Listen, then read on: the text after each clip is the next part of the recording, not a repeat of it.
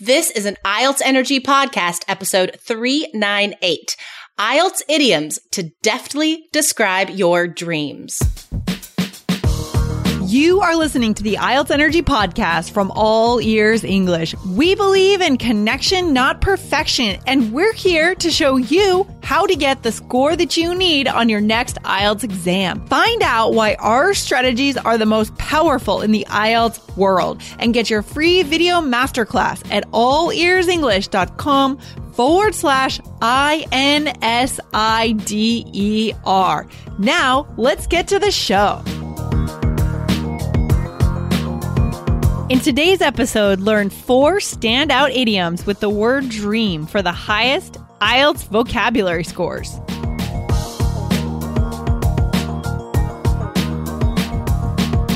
Another day is here, and you're ready for it. What to wear? Check. Breakfast, lunch, and dinner? Check. Planning for what's next and how to save for it? That's where Bank of America can help.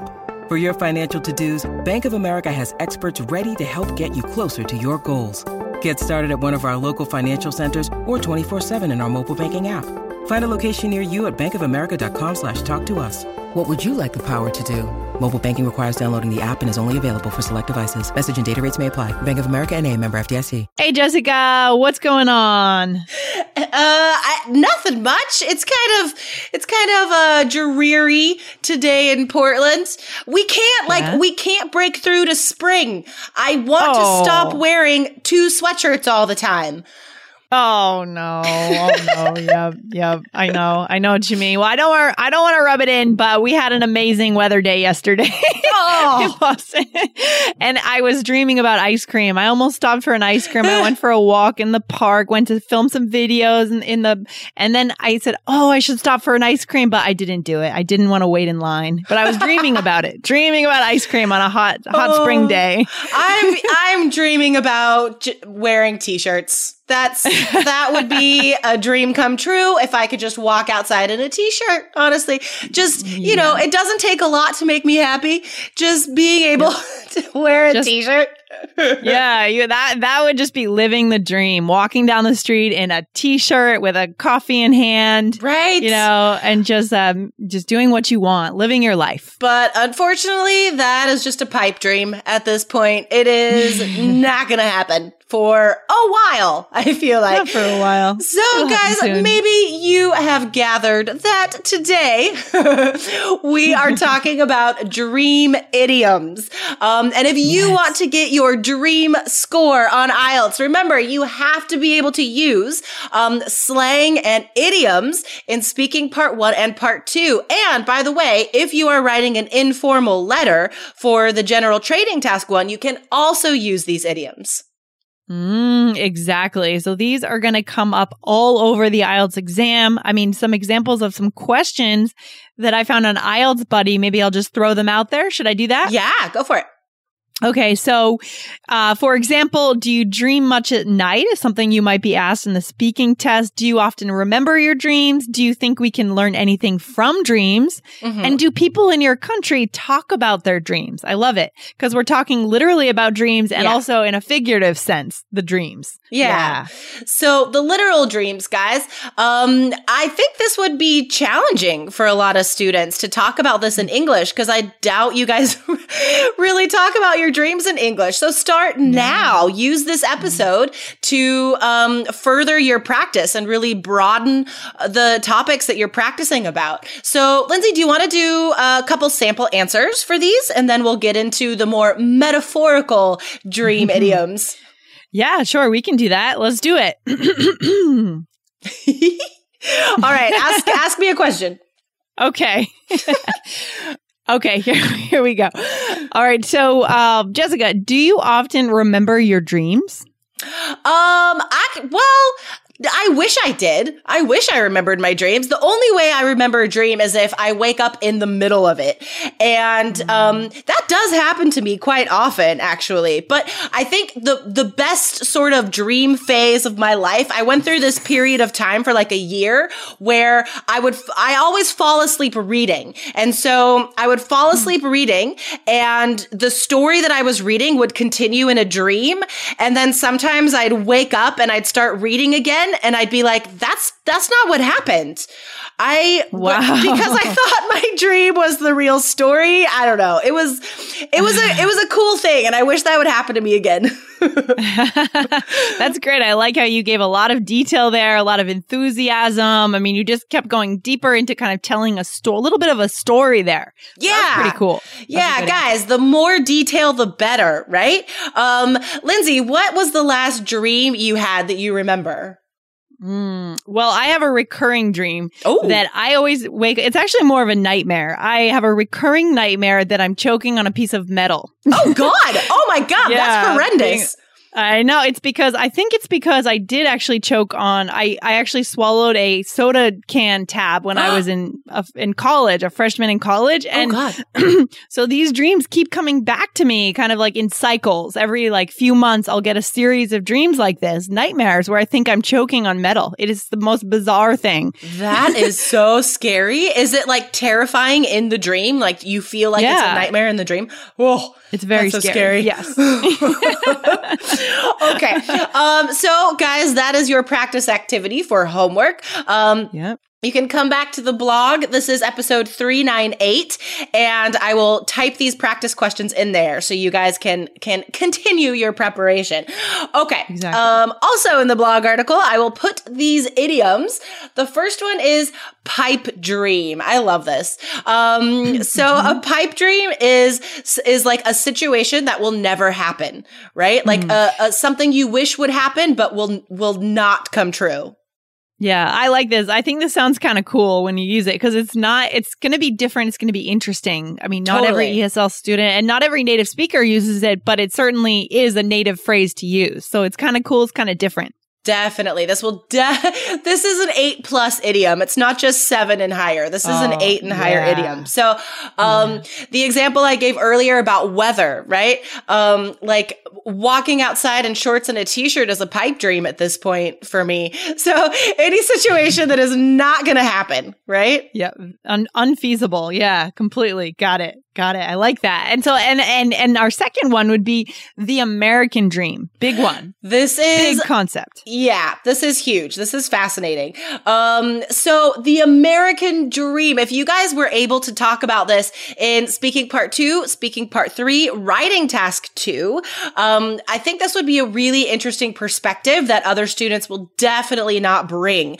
And this has to do with a variety of topics, right? Like materialism, family size, society, education, status, education. Yeah. So, and this idea has evolved over time. So I think the American dream of my parents' generation was to have, live in a big house with 2.5 kids and a white picket fence.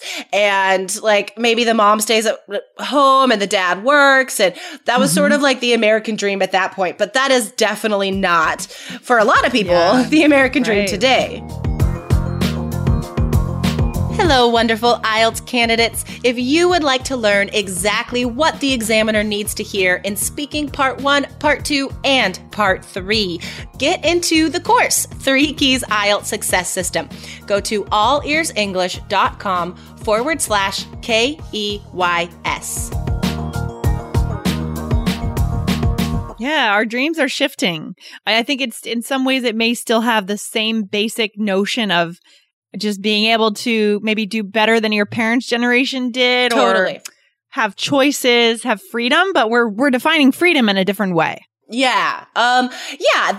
So of course, freedom is this essential American value, / priority, right? And individuality is also, a huge part of being from our country. So I think today those two things are a bigger part of the American dream than they were in the past. So today, definitely, like as far as living on the coasts go, so where Lindsay is and where I am, the American dream consists of having control over your own destiny, right? Having the freedom to make the choice to be happy that may not be a traditional choice. Yes, exactly. Living the lifestyle that we want, even if it's not necessarily in the norm or in the mainstream. That's a big part of some people's American dream.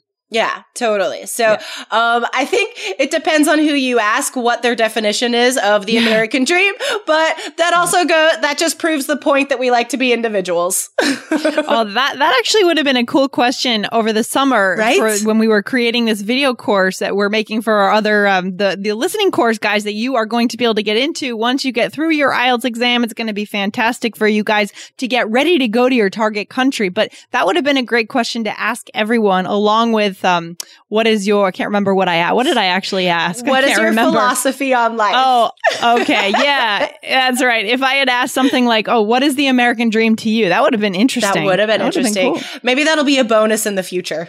Okay, yeah. All right. So this next idiom, it's kind of similar, but it's way more like widely applicable. To be living the dream.